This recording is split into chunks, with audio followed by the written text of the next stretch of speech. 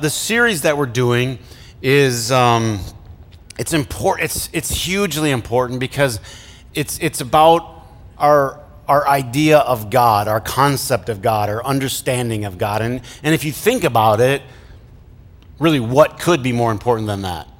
And I'm even going to include, and we'll talk a little bit today about those that have decided for there isn't a God. And, you may be here, you may have a friend who's watching online, but I think it's important to consider that option, if you will. This holiday, somebody showed me an atheist giving a speech, I think it was at Google, and I listened to it, and man, what an interesting, intelligent, quality talk this guy gave. And not only that, but I did a little research on him, and I found out he's actually done an incredible amount of selfless things. And so I'm thinking, intelligent person, interesting, it seemed like a high-quality person. And all I could do while I was listening to this atheist talk, it was really respect and admire him. And but what I realized is all he could push away from during his speech was what I will call his childhood version of God. And I think this is important to talk about a little bit. I felt bummed because when I watched it, I was thinking, I'd love to talk to this guy. Now, since then, I've watched him do some debates with Christians and whatever, and I definitely would not want to debate this guy. The guy has a razor-sharp mind and a razor-sharp tongue, and he sliced a couple of guys up pretty good in the debate. And I thought, I would not want to debate him, but I would love to have a conversation with him. Stay with me? His debate, one of them that I watched, he was angry in a few of them. I mean, really angry. Angry at religion. And so I did a little research, I did a little digging to learn a little bit about his life. He's since passed away. And I learned a few things. One, he grew up in a Christian boarding school. Now, this is my experiences I've been learning over the years. People who have religion shoved down their throat are often the ones that react the most violently against it. People that go to moderate churches or have kind of, they don't have as visceral of a reaction. My own experience also, I've worked with several Christian schools firsthand and watched the unbelievable visceral reaction of so many students who parents thought, I'm giving them this wonderful opportunity, but what they didn't realize was they were shoving something down their throat. Now, I'm doing this series for a couple of reasons. One, as I said last week, we become what we worship or who we worship. We start to justify who we are based on the God that we worship. So your image of God is a very important idea because you start to become that. The other reason I'm doing this is because we reject, listen, what we can no longer worship. So if you have this idea of God that you were given as a child and it's not squaring with how you see life now, you can no longer respect that, and so you reject it, or somebody you know rejects it. Now, this may not be your issue. You say, Chris, this isn't really my issue. I'm coming for something different today. But there's definitely somebody in your life. There's a son or a daughter or a coworker or a niece. There's somebody, because the stats are too staggering of the people that are just leaving altogether. And I want you to first of all know I'm not doing this out of fear or desperation or, oh no, they're leaving. It's not that. I genuinely sense the struggle of a person that's been told all of these things about God as a child. And then they grow up and they become an adult, or they go to college and they're told all these other things, and they are caught in between. And so people often at that point, they just reject God. Please listen carefully to this part. Openly or subtly. Openly is, I'm an atheist. They come home, they make the big announcement, they tell everybody. They're even a little militant about it, or they advocate, they give speeches, or I'm an atheist. They put when the family does the prayer, they walk in the other room, that kind of thing, all right? Subtly, at some point, this idea that they were told as a child doesn't square with the reality that they see. And so they do it subtly. They go along, they go along to the family functions, but they don't believe. They don't have to talk about it. They don't make big statements about it, but somewhere in their conscious or subconscious or in their heart, they just don't believe. Maybe they haven't even told themselves yet. Think.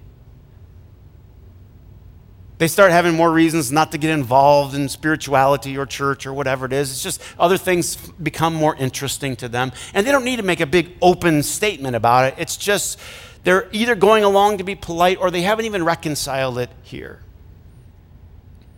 I want to offer you another option. If you're caught or you know someone that's caught, the option is discernment. Discernment. Are you with me? I was told this about God as a kid. This is all I knew. This is what my pastor, my priest, my parents told me. Can I give, instead of feeling like I'm always harsh on the pastor, priest, and parents, let me say, most people do the best they can with what they know, right? They're just giving you what they heard, and they're throwing that out there. That's okay. Don't stone your old pastor. Don't stone your current one, please. And be nice to your parents. But the reality is a lot of people got a view or a version of God from somewhere, someone, some institution, some family, or even culture. Culture itself. Culture is like, you ever been to Lake Michigan and walk in the sand and you get stuck on your ankles and you thought you got it all off because you went to the little rinser thing? No? Is everybody with me? Do you guys get out? Yeah, you go to the little rinser thing and you wash it off, but it's not off. You think it's off, but you find it in your bed 2 days later. It's not off, all right? Our ideas, this is important, our ideas of God are like that clingy sand, culture. It clings to you. And so it's hard to get off. And so I'm going to offer you, you don't have to throw God out because you've discovered some things. Here's the difference. Discernment, a finer point. You don't throw out coffee just because you had a cup of Tim Hortons. God, is that awful coffee? Do I get an amen? I know some of you love it and you're going to send me an email. Save it. You discern. You go, well, I don't like that kind of coffee. Are you with me? I don't like that kind of coffee. I like my coffee like this. When you first start tasting coffee, it all is just disgusting, right? But you have this taste for it. And this is an important point. Discernment's actually not that difficult. We do it all the time in areas like coffee and so many areas of our life, but we don't do it when it comes to faith that well. We just sort of put our brain over somewhere and we just, my professor, boy, he gave quite the argument about this verse was in the Bible, so wham. Throw the whole thing out. Discernment, we do all the time. Many of you guys are going to do some discernment tonight at 8 o'clock about a football game that was on at 1. In other words, this is what you're going to do. I hear it all the time. You're going to hear it for 4 days after the football game's over. Your team's going to lose. And then people are going to go, that team's terrible, throw the whole team under the bus. But other people are going to go, no, the reason they lost is, their tight end was on this, and their quarterback is struggling with pneumonia, and this, you hear me? They discern. We do this all the time. In incredible gory, can I just say gory detail if you listen to sports talk radio? It just goes on and on about why their team lost. They're not a bad team. It was this and this and this. But they discern. Whether right or wrong, they go there. Who's with me so far? But when it comes to faith, we just have this crazy either or. Well, just throw the whole thing out. I'm going to point out I won't point them all out, many of the troubled spots. So don't worry. I'm going to point them out. I'm just going to bring them up there. Say, but before I do, I'm just going to say, you're smart people. And I wasn't afraid of this atheist. A lot of people think, they show me things like, I'm going to be afraid of it. I buy their books. It doesn't scare me, doesn't intimidate me. I read one of them, a guy named Sam Harris. He's one of the leading, I guess if you call that atheists. And he wrote a book called The Letter to a Christian Nation. And I read the first, I don't know how many chapters or pages, and all I did was nod my head. Yep, I agree with that. I agree with that. I agree with that. He said, Chris, you shouldn't say that. You should be up here just smearing his name. You should be up here blaspheming him. But why am I so nervous about that? Why should I be so scared? So defensive if he points a truth out to me. This one particular atheist I was talking about, he said, I'm not probably so much an atheist as I am an anti-theist. I'm like, Chris, why are you talking about it? It's so detailed. Who cares? Who cares? Again, you do it for football. Please don't bother me with, small subjects like God. You get what I'm saying? So who cares if it's atheist versus an anti-theist? And all I could say was, amen to him. I actually don't find myself a theist either. I would probably, if you use that term, be classified an anti-theist. Well, what's a theist? Well, it's sort of in my view, it's the God in the sky. And this is why this is the sand on your feet, right? Listen. You're having some conversation with somebody, so-and-so, you went to church yesterday, like, yeah. The big guy upstairs. Who's talking about the big guy? Don't lie. The big guy upstairs. This is a theistic view of God. I will argue later that I'm in okay company, not just with this atheist, but Jesus.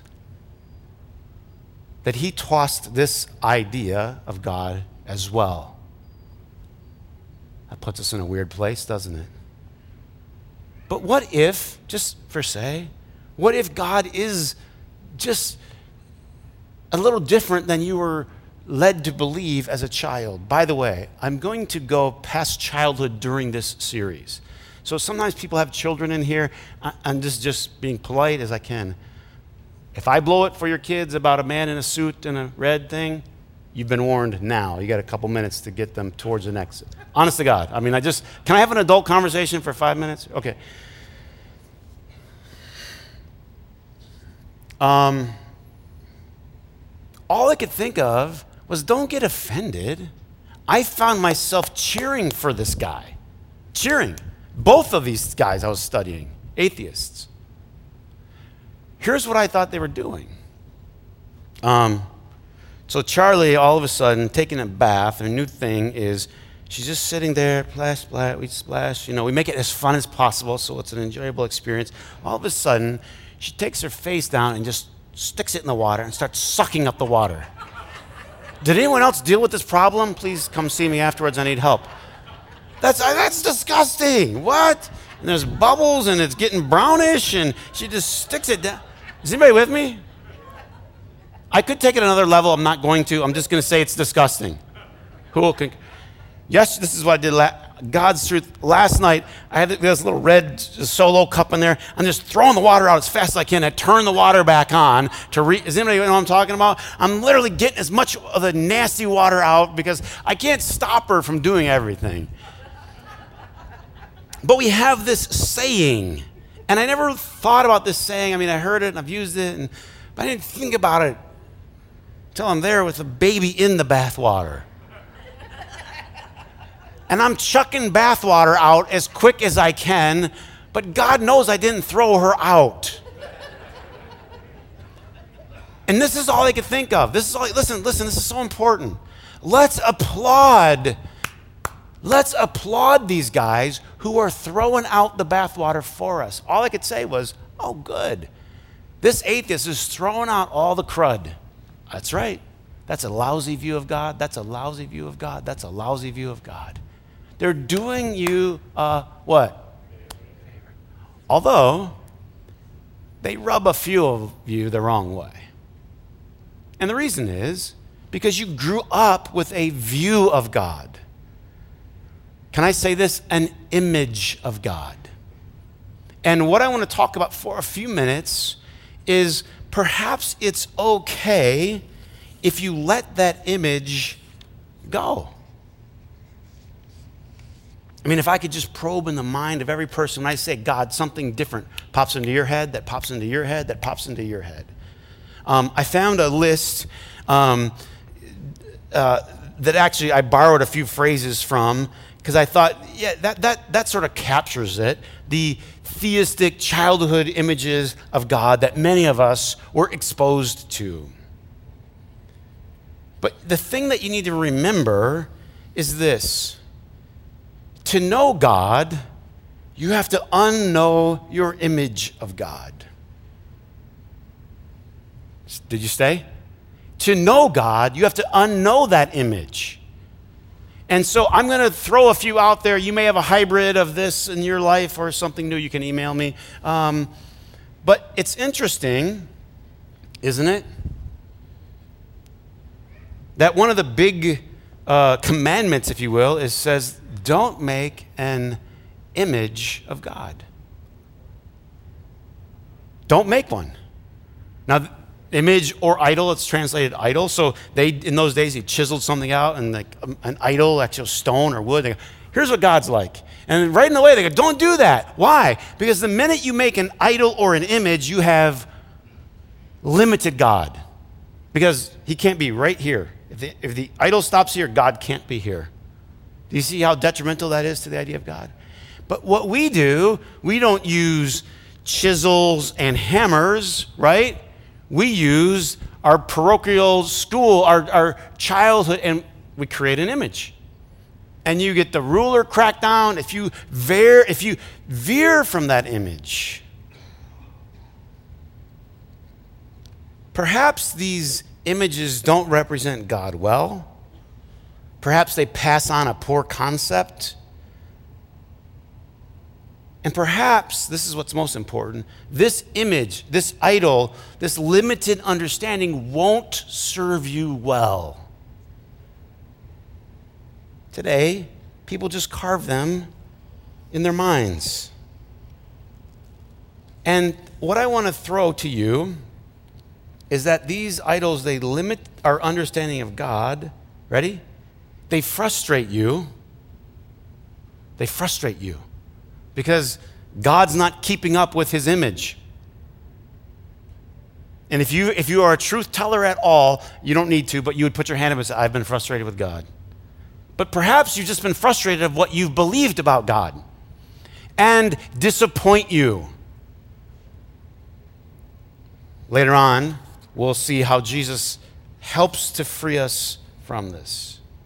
So people feel stuck. You get told certain things as a child.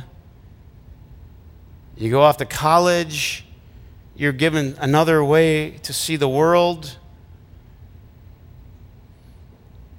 And you're kind of caught and you just don't know what to do.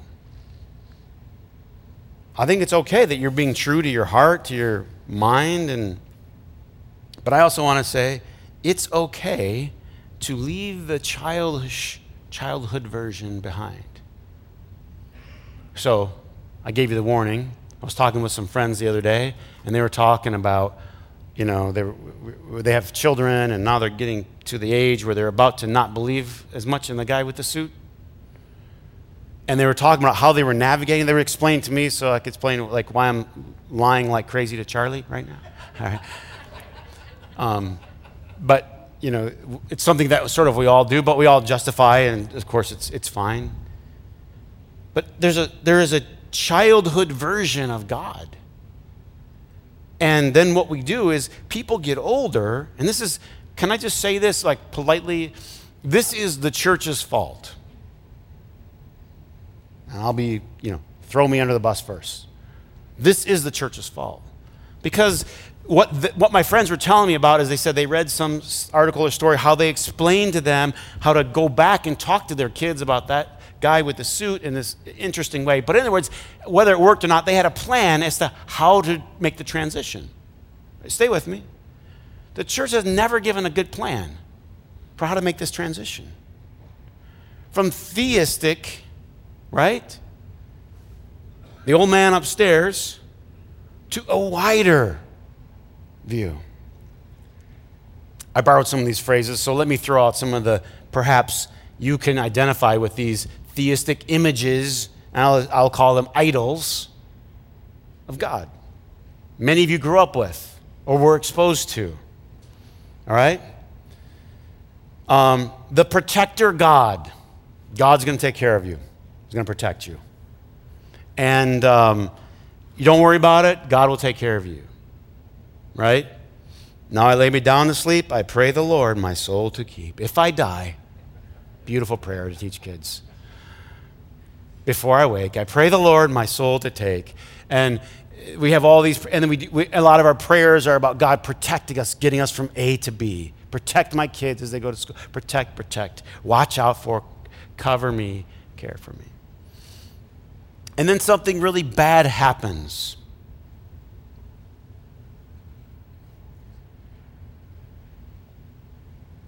But you prayed, but you were always told God would just protect.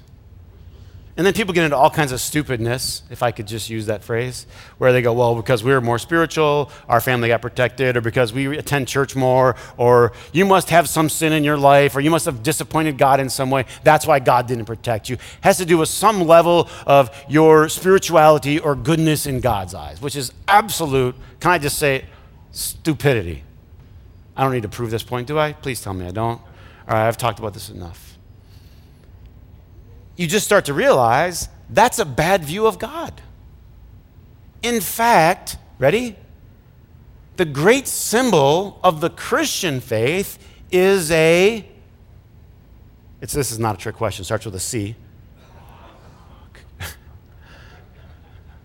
Wow, this crowd's quick, man. The great symbol of the Christian faith is a cross on which a good person suffered unjustly. Weird. We've been going around telling people, if you are good, you will never suffer unjustly. God will protect you, and yet the center symbol of the faith is actually what? A good person suffering. A great person suffering. A really, really great person suffering unjustly. Why did we let this image of God stay? It was never there. You don't have to raise your hand. I can see in your faces. Yeah, that's what I was told. In fact, you don't have to raise your hand. I think I even passed that on to my kids a couple times. It's okay. It's what we knew. It's what we knew. If you're about to say goodbye to protector God, I salute you. Farewell. You say, well, Chris, but don't I want God? Well, I want all the protection I can get. Whatever you can give me, I'll give you. But the idea is that if I believe in God, nothing bad's ever going to happen to me. I'm never going to stub my toe or get in a car crash or get cancer. It's just not fair or realistic. The next one, this would be, I'm going to call him Snapchat God. You know, a little texting platform, you could just hit an instant text to somebody. Well, some of you, okay, don't know. Okay, that's all right. The texting God. You send God an email, you send up a prayer, and God, listen, is reasonable. So he always responds as long as your request is honorable. Because some of you grew up in church and they go, well, the reason that God isn't answering your prayer is that it's not an honorable prayer. In other words, it's a little greedy. But if you say prayers that aren't so greedy and they're just for the good, then God will answer those.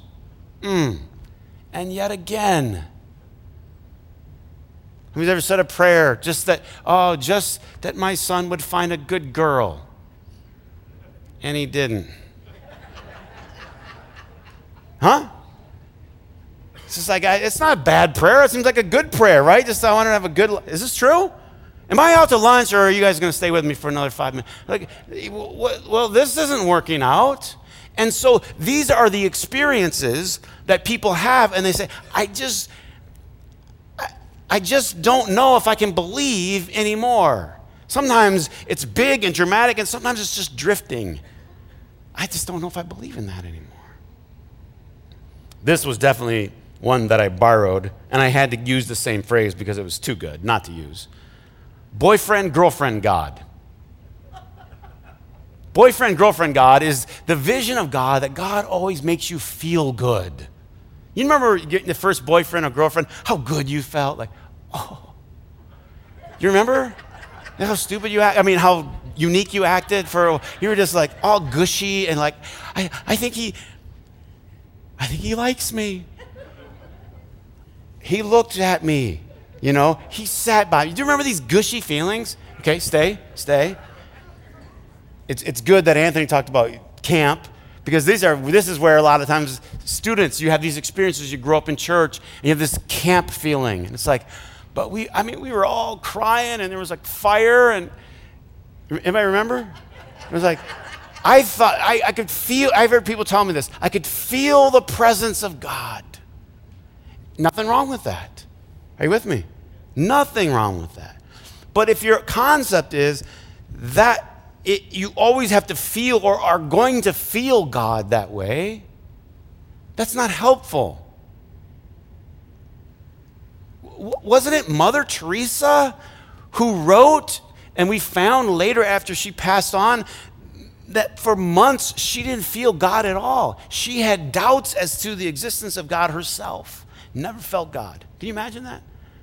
I had a privilege of going to Mother Teresa's compound when I was in Calcutta, and to see the work that she was doing there, unbelievable.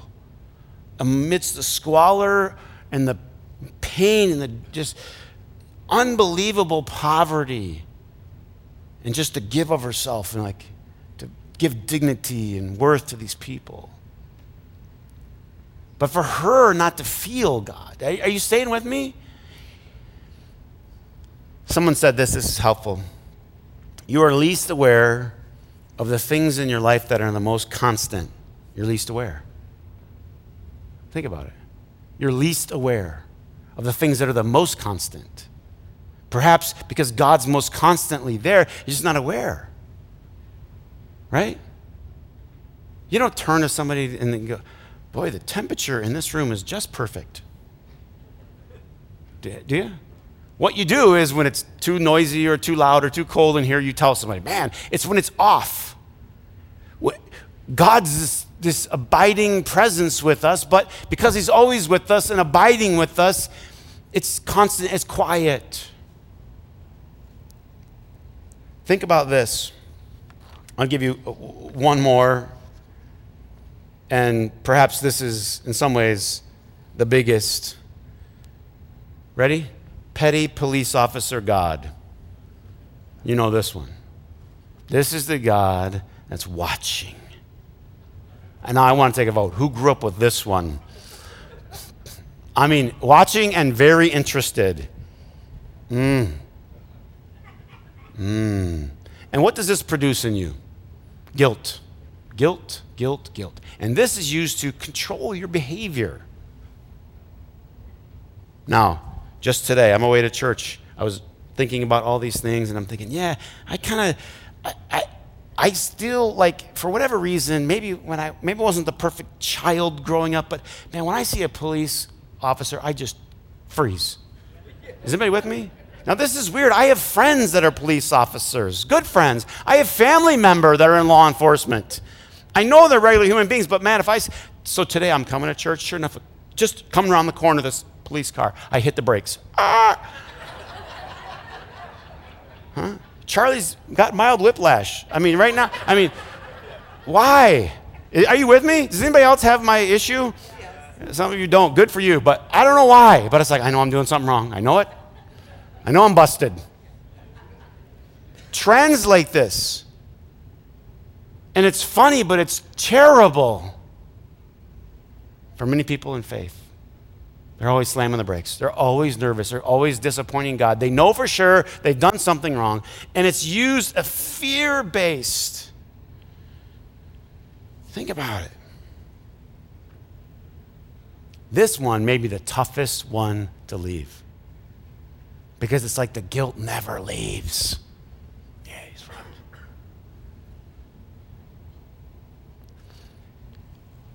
Think about, what if that's actually not what God is? And can I say this? I think it's not only okay, ready?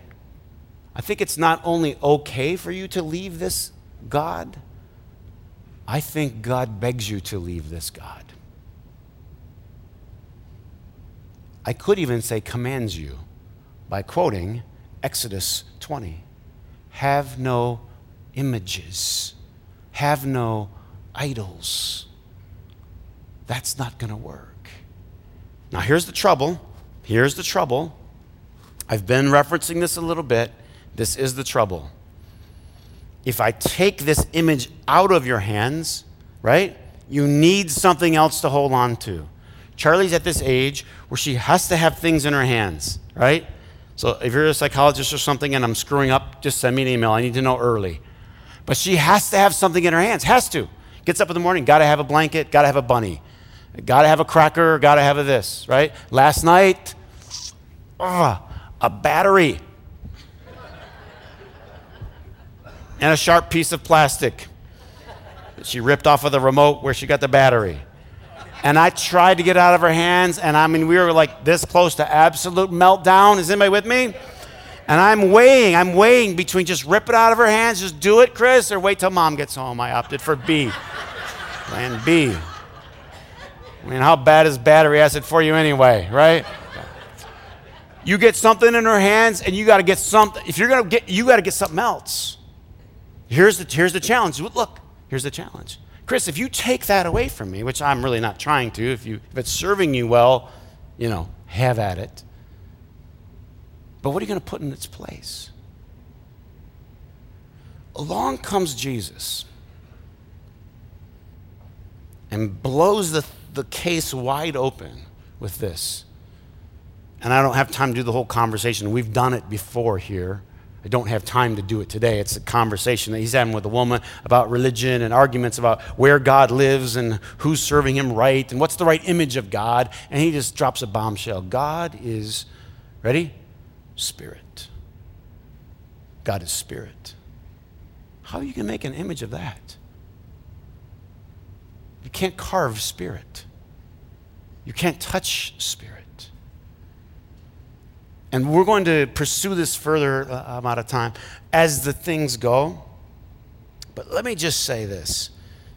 It's okay to let go of that God. In fact, as Jesus says, I don't think he was a theist either. He wasn't celebrating the old man upstairs, the big guy. He was taking it to a whole new level. And we'll talk as we introduced John as well, where John's letter, he says, God is love. These are not as concrete, right? So we struggle with them because sometimes in our immaturity, just give me concrete. So here's the struggle, ready? This isn't working anymore because that's not happening as I was told it was going to happen. And so I'm going to throw the whole thing out because one professor told me this particular thing, and he showed me a Bible verse, which, by the way, we did the Bible thing during the next 20. That, yeah, of course you can find a verse that gives this crazy idea of God because people were growing up in their, what? Understanding